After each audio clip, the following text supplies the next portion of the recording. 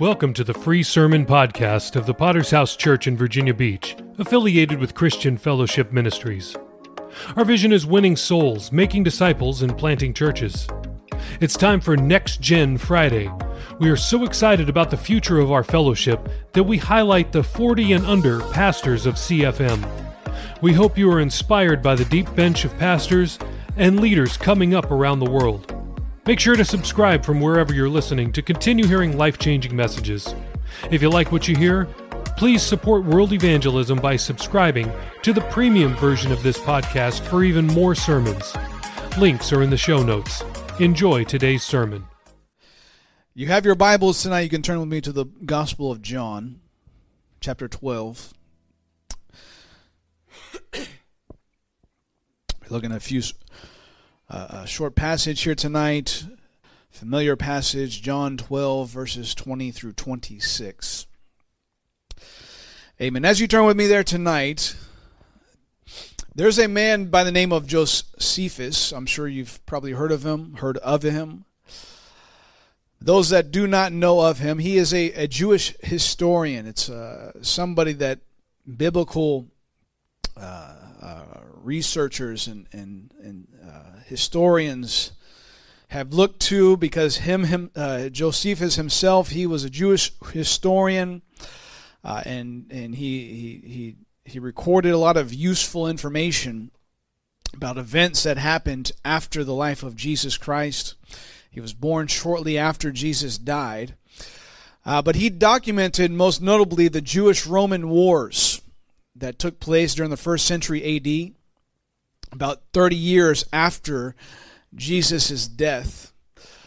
And according to him, there was a very dramatic event that occurred at the First Jewish-Roman War, where the Romans had conquered most of Israel, had pushed the remaining rebels of the Jewish people to the very border of the nation. They pushed them down to the eastern side of the Judean desert.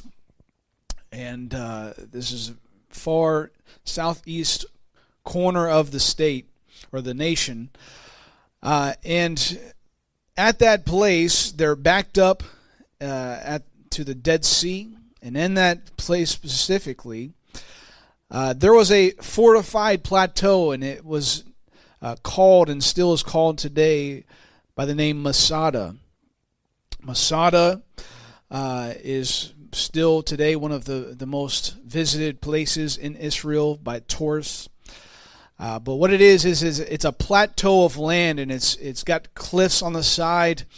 And back in this time, it was actually developed by Herod the Great. This is the Herod in the Gospels. The Herod was the ruler of the time, the ruler of the Jews of the time in Israel at the time of Jesus. And he developed this site called Masada. He developed his 2 palaces on that land. And so the Romans, during this war, they pushed the last remaining rebels of the Jews down to this place. They went down to Masada. And the conclusion of this event was that the rebels ended up committing mass suicide. There was about 900 or so, some odd Jewish rebels left, and they decided that instead of being conquered by the Romans, they were going to kill themselves. It's what Masada is still known for today. But before they killed themselves, they destroyed all the storehouses in the area, because this is normal warfare tactics. When your enemy is coming to take over your land, usually you will burn farms, you'll burn crops, you'll destroy all the supplies so they can't get them. And so this is what they did. There were storehouses full of food and all types of things in this area. They destroyed it all. That is all except for one storehouse that was spared. Fast forward, this was right around, the 1st century. This is about 2,000 years ago. Fast forward to 1963, archaeologists were excavating Herod the Great's palace at Masada. And as they did this, they discovered a storehouse. They dug around, they discovered this. They discovered the storehouse that they left undestroyed. Inside of that storehouse, they found a jar. Inside of that jar, they found seeds from the Judean date tree. This tree had, at this point in time, been extinct for hundreds of years. The last known account or suspected accounts of Judean date trees existing on the planet were from the 15th century. And so inside of this jar, they found these preserved seeds from this extinct tree. These seeds themselves were about 2,000 years old. And the dates, they're famous. These trees were famous. They're especially famous during biblical times because it was a main crop of the land of Israel. And it was something that brought in trade and trafficking and trade. And so this tree actually is the name in the Jewish or in Hebrew is Tamar. It's actually the name that David used to name his daughter Tamar because of her beauty. And so it's a very famous tree, but again, it's been extinct for hundreds of years. But anyways, these seeds, they were found in 1963. 40 years they have been sitting in storage, and along came a woman by the name of Elaine Soloway. 2005, she had the crazy idea that, you know what? Why don't we try to grow these seeds? And so she petitioned the museum that was keeping them for a long period of time. They finally released them to her. She went to her friend who was a specialist, a botanist, and she gave her these seeds to try to grow them. Lo and behold, one of these seeds began to sprout. They allowed it to grow. They planted it. At one point in time, they were a little concerned about its health, but eventually it overcame what it was struggling with. And today, it is about 11 feet tall, and it has produced pollen because they discovered it was actually a male tree. They named this tree Methuselah after Noah's grandfather, the oldest man in the Bible. Then they went and they took some more of these seeds that they had. They ended up growing some more, found that they were able to grow female trees. They ended up using Methuselah's pollen. They pollinated these other female trees. Today they have harvested Judean dates once again from this extinct species of tree. Right now they've only used it so far for research, but they're going to eventually, the plans are they're going to develop this for, again, to be harvested, sold as crop. Very fascinating story. 2,000-year-old seeds buried in the dirt. One day, dug up, put into the ground, became fruit-bearing trees.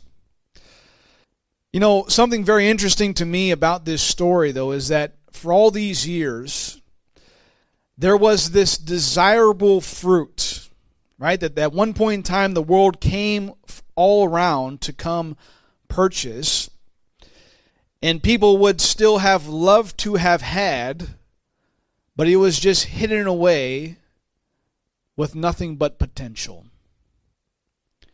It wasn't until that seed was found, was hydrated and put into the ground, planted into the earth, that it finally released its potential to the world, and we still don't know and have not realized the full potential of that seed yet. But here it is all this time, just tucked away, lying dormant, not helping, not providing its fruit for anybody, until the moment it is put into the ground. John 12:20 through 26. You can read along with me. It says this, "Now there were certain Greeks among those who came up to worship at the feast. Then they came to Philip, who was from Bethsaida of Galilee, and asked him, saying, 'Sir, we wish to see Jesus.' Philip came and told Andrew, and in turn Andrew and Philip told Jesus. But Jesus answered them, saying, 'The hour has not come that the Son of Man should be glorified. Most assuredly I say to you, unless a grain of wheat falls into the ground and dies, it remains alone, but it is, if it dies, it produces much grain. He who loves his life will lose it. He who hates his life in this world will keep it for eternal life. If anyone serves me, let him follow me, and where I am, there my servant will be also. If anyone serves me, him my Father will honor. I'm going to minister a message here tonight I've entitled Seeds That Bear Fruit. Seeds that bear fruit. We're going to begin this evening as we consider this verse, and that is the potential of a seed. You know, you have to consider this point, this passage, what's happening here, as it was all throughout Jesus' ministry. You have to understand that at this point in time, Jesus was the most popular person around.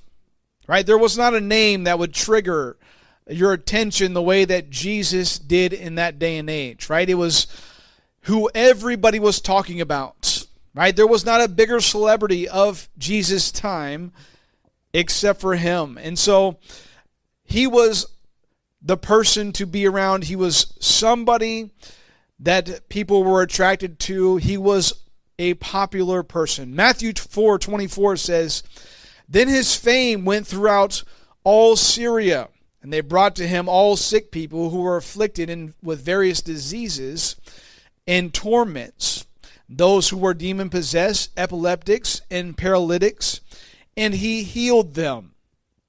Right? He wasn't just popular for name's sake, right? He didn't have some kind of dancing, singing talent that everybody was flocking to him about.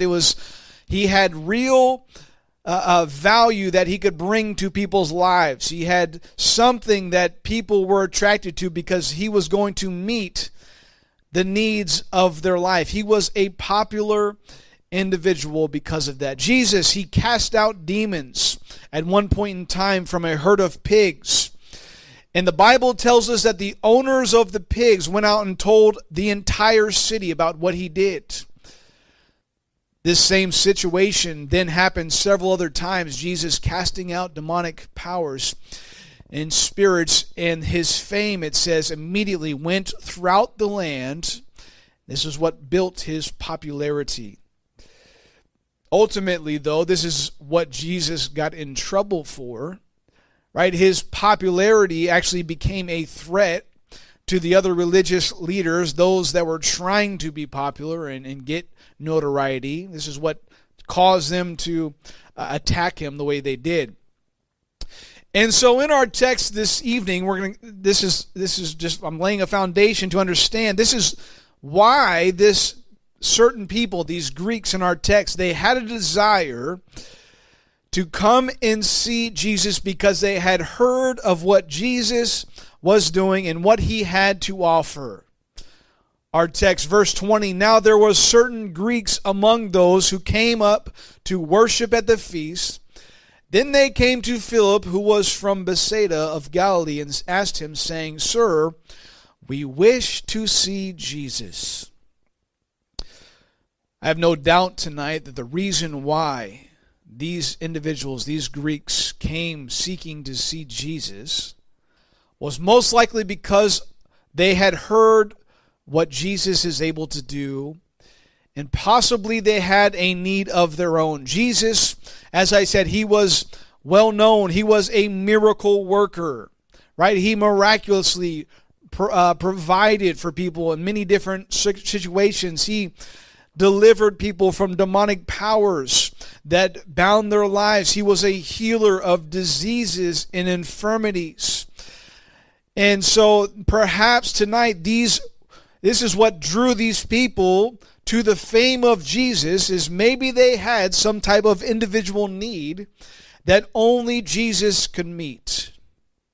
Maybe perhaps they had loved ones that they needed Jesus to meet the need of their lives. Today, in our day and age, this is still the case. This is still what brings people to Jesus Christ, is still the needs of their lives. They've heard that perhaps Jesus could do something for them that they can't find the answer for anywhere else. Right? They've heard of him doing things in other people's lives, and perhaps he could do it for them, set them free from bondages, set them free from addictions, heal the brokenness of their heart, provide needs in their life, whatever they face.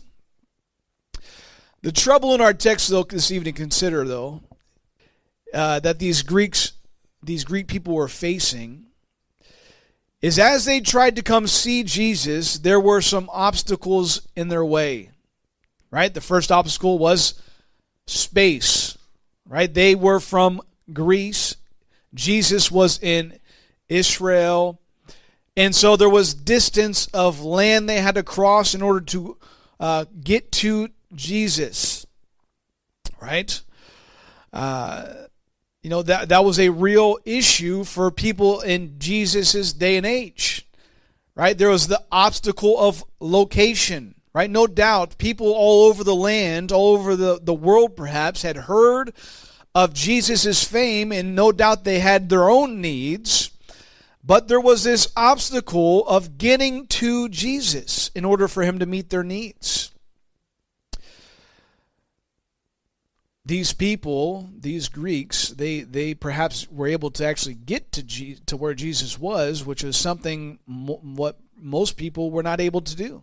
Right? They no doubt had some money. They were able to take some time off of work to travel, to get to Jesus. And this is not something that everybody would be able to have been able to do at that time. It was an obstacle. They were able to overcome it, but not everybody was able to. The second obstacle, though, what it makes mention of here tonight, that these Greeks encountered as they tried to reach Jesus, was not only the land that they had to cross in between them and Jesus. It says that there was actually then also people in between them and Jesus. Verse 21 and 22, then they came to Philip, who was from Bethsaida of Galilee, and asked him, saying, Sir, we wish to see Jesus. Philip came and told Andrew, and in turn Andrew told Philip. Andrew and Philip told Jesus. Amen. Right? There's people that were in between them and Jesus. This is still a truth today. When people want to come to Jesus, usually they come through people. Right? When people want to know Jesus, they go to people that they know Jesus. Thanks again for listening to the free version of the VBPH Sermon Podcast, where we post sermons on Mondays, Wednesdays, Fridays, and Sundays. We also have a premium version of this podcast, which posts sermons and interviews every single day of the week. So why would you want to subscribe? I'm glad you asked. I have 5 reasons for you. Number 1, on the premium version, we post full versions of Testimony Tuesday, Pastor Campbell Thursday, and Study Day Saturday. If you'd like to hear those episodes, then subscribe now. Reason number 2, uninterrupted listening. We remove all ads and all extraneous content from our premium feed. Reason number 3, premium episodes always release 6 hours earlier than the free version. If you're an early bird, it's a great reason to subscribe. Number 4, our subscribers will gain access to our sermon chat group on WhatsApp, where we interact directly with listeners around the globe. If you'd like to chat with other premium subscribers, subscribe today. And finally, every dollar we raise goes to world evangelism. This is the best reason to subscribe, because you are helping us launch churches all around the world. We don't put one dime in our pockets. Everything that we raise from this podcast will go directly to Thursday night of Chandler Conference. So please subscribe today by using the links in the show notes below. Thanks.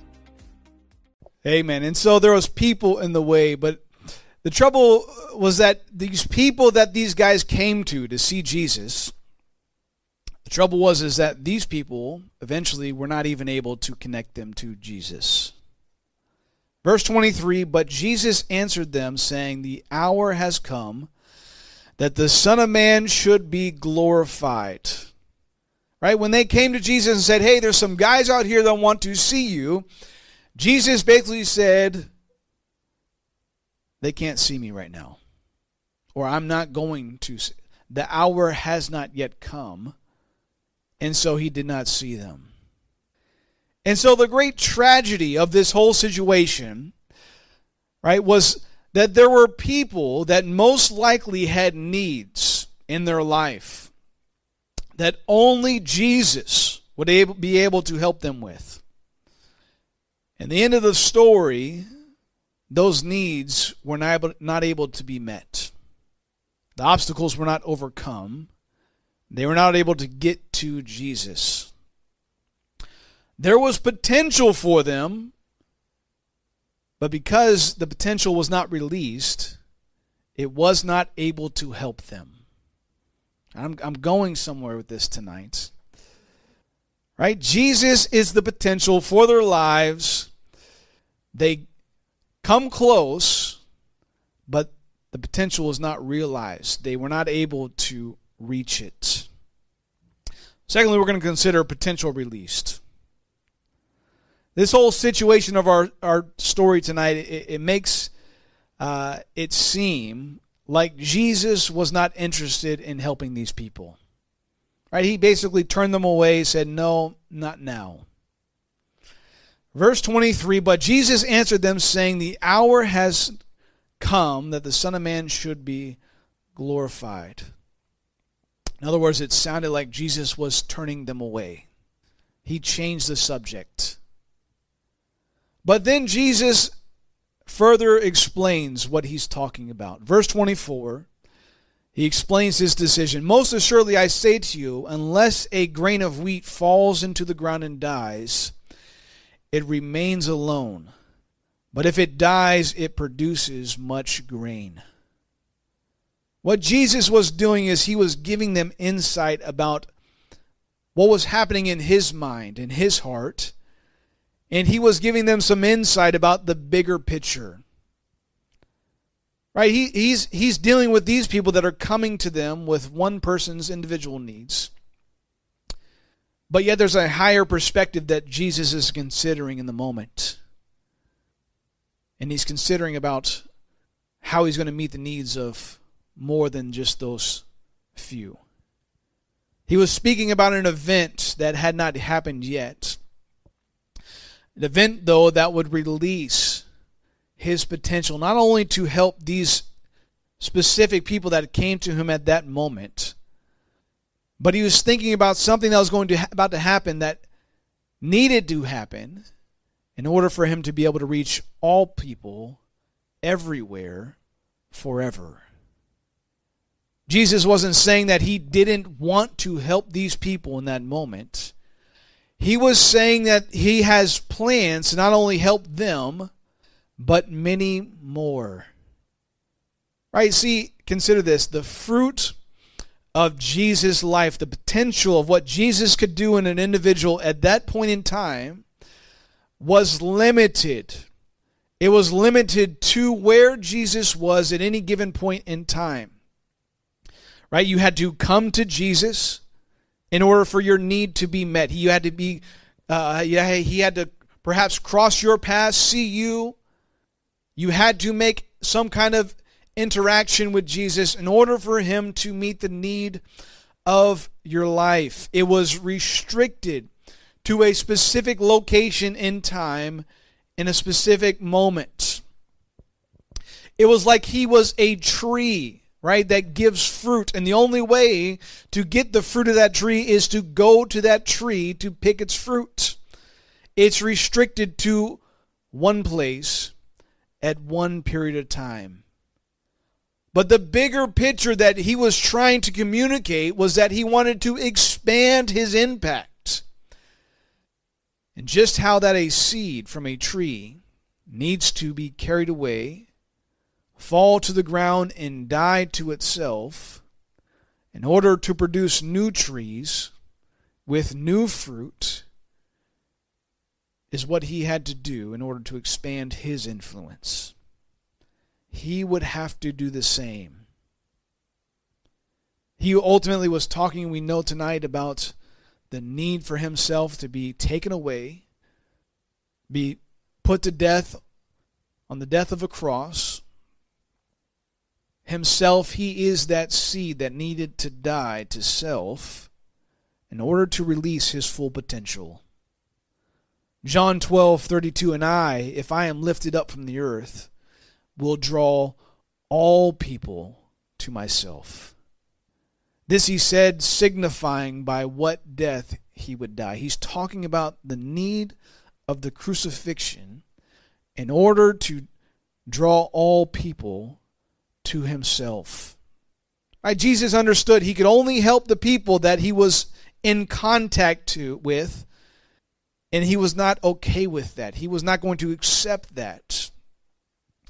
In order for Jesus to offer the fruit of his life, the full potential of what he could do for the entire world and in every generation, was he had to die so that the Holy Spirit could be released to the earth in order to reach all people at any time, at any place, without limits.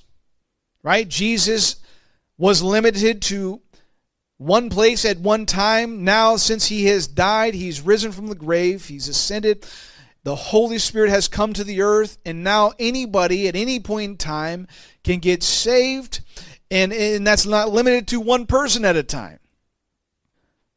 The Spirit of God is omnipresent and is able to do far greater things than what Jesus was able to do in his ministry on the earth. But that potential of what he could be required his death in order for it to come to pass. So we're considering tonight, finally, seeds that bear fruit. We need to understand something about this passage. And that is that the whole point of this passage was Jesus was giving a lesson on how to be fruitful. Jesus concluded this whole lesson about how he is going to be fruitful by dying to himself, by saying that anyone who wants to be fruitful like him needs to do the same. Verse 25, he who loves his life will lose it, and he who hates his life in this world will keep it for eternal life. And so the point is that fruitfulness is not a result of self-preservation. This is the story of the Judean date palm, the seeds that were stored for 2,000 years. They were stored in the storehouse in perfect conditions, perfect climate, so that they could be preserved. And as long as they were there, they were able to be preserved. And that was great. It preserved their lives for all that time. But they never became anything more than what they were. Their potential was never released. It was never known. It took, after 2,000 years, them being put into the ground, dying to themselves, in order to produce and release their potential. This is a lesson on how to be fruitful, specifically in our text. Jesus is giving this lesson to his followers. Right? He's talking to his fruit about how to be fruitful. This passage, it started with people outside of relationship with God, trying to get to God, and they came to God's followers, Christians of that time, to get to him. Right? This is how the passage started. Jesus concluded this teaching to his followers on how to continue what he already started by saying that you also need to die to self. Verse 26, if anyone serves me, let him follow me, and where I am, there my servant will be also. If anyone serves me, him my Father will honor. In other words, do what Jesus does, die to self, and God will make you fruitful. This speaks to having the same favor that Jesus had when he was demonstrating the power of God at work in through his life. Right? This is part of fruitfulness. It's having favor with God. Right? God moving on your behalf. Right? This is something that manifests in different areas of your life. Stuff that just comes together. The blessing of God, the favor of God. It's evident. It's something that comes together as you minister to people, as you pray for people. The fruitfulness of God. It's something that was in Jesus' ministry. The reason why Jesus could do the things he did, why he could heal, why he could deliver, why he could provide supernaturally, all came down to this very thing. He had favor with God because of his self-denial. The same principle is true for all Christians here this evening. Dying to self, self-denial, it's a principle that exists in all of life. It is a topic that's been popularized recently, a lot of books written on the subject. It's called delayed gratification. The truth about self-denial is that it's just like a savings account. Every time you deny yourself, it's like you're putting that satisfaction, that small temporary satisfaction, into an account that builds interest so that later on you can take out a much greater satisfaction. It's the principle that it's what dieting and working out is all about, right? Saying no in the little things so that later on you can have a better experience. Denying yourself in the small areas so that later on you can have a greater outcome, a greater satisfaction. Same principle in saving money. And so the point is that in denying your own selfish interest in life as a Christian, your own self-preservation, right? This is what most of the Christian world is hung up on. Right? Christians in our day and age, it's not about self-denial, it's about self-preservation. How big can I get my barns?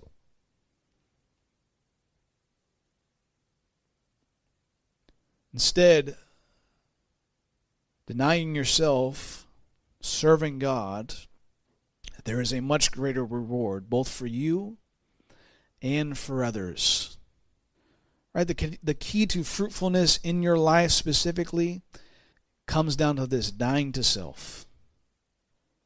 The key to being fruitful and helping other people comes down to this, dying to self. There's no way around it. Fruitfulness requires death. Many Christians, when they don't experience fruitfulness, begin to question if there's something wrong with the seed. Right? This is the devil's strongest, I believe, what he's taken more people out with.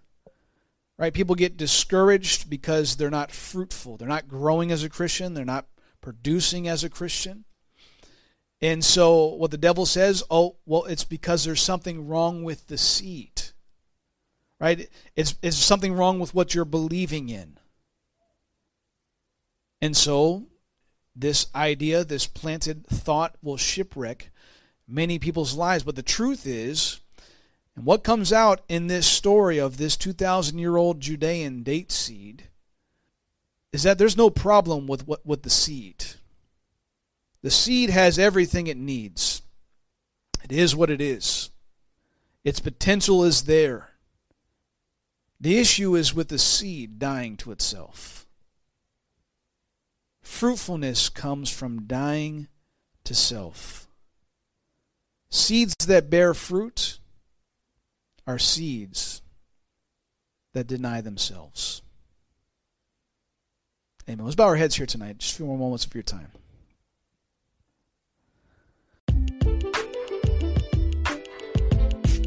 Thank you so much for listening to the sermon podcast of the Virginia Beach Potter's House Church. Were you blessed by today's message?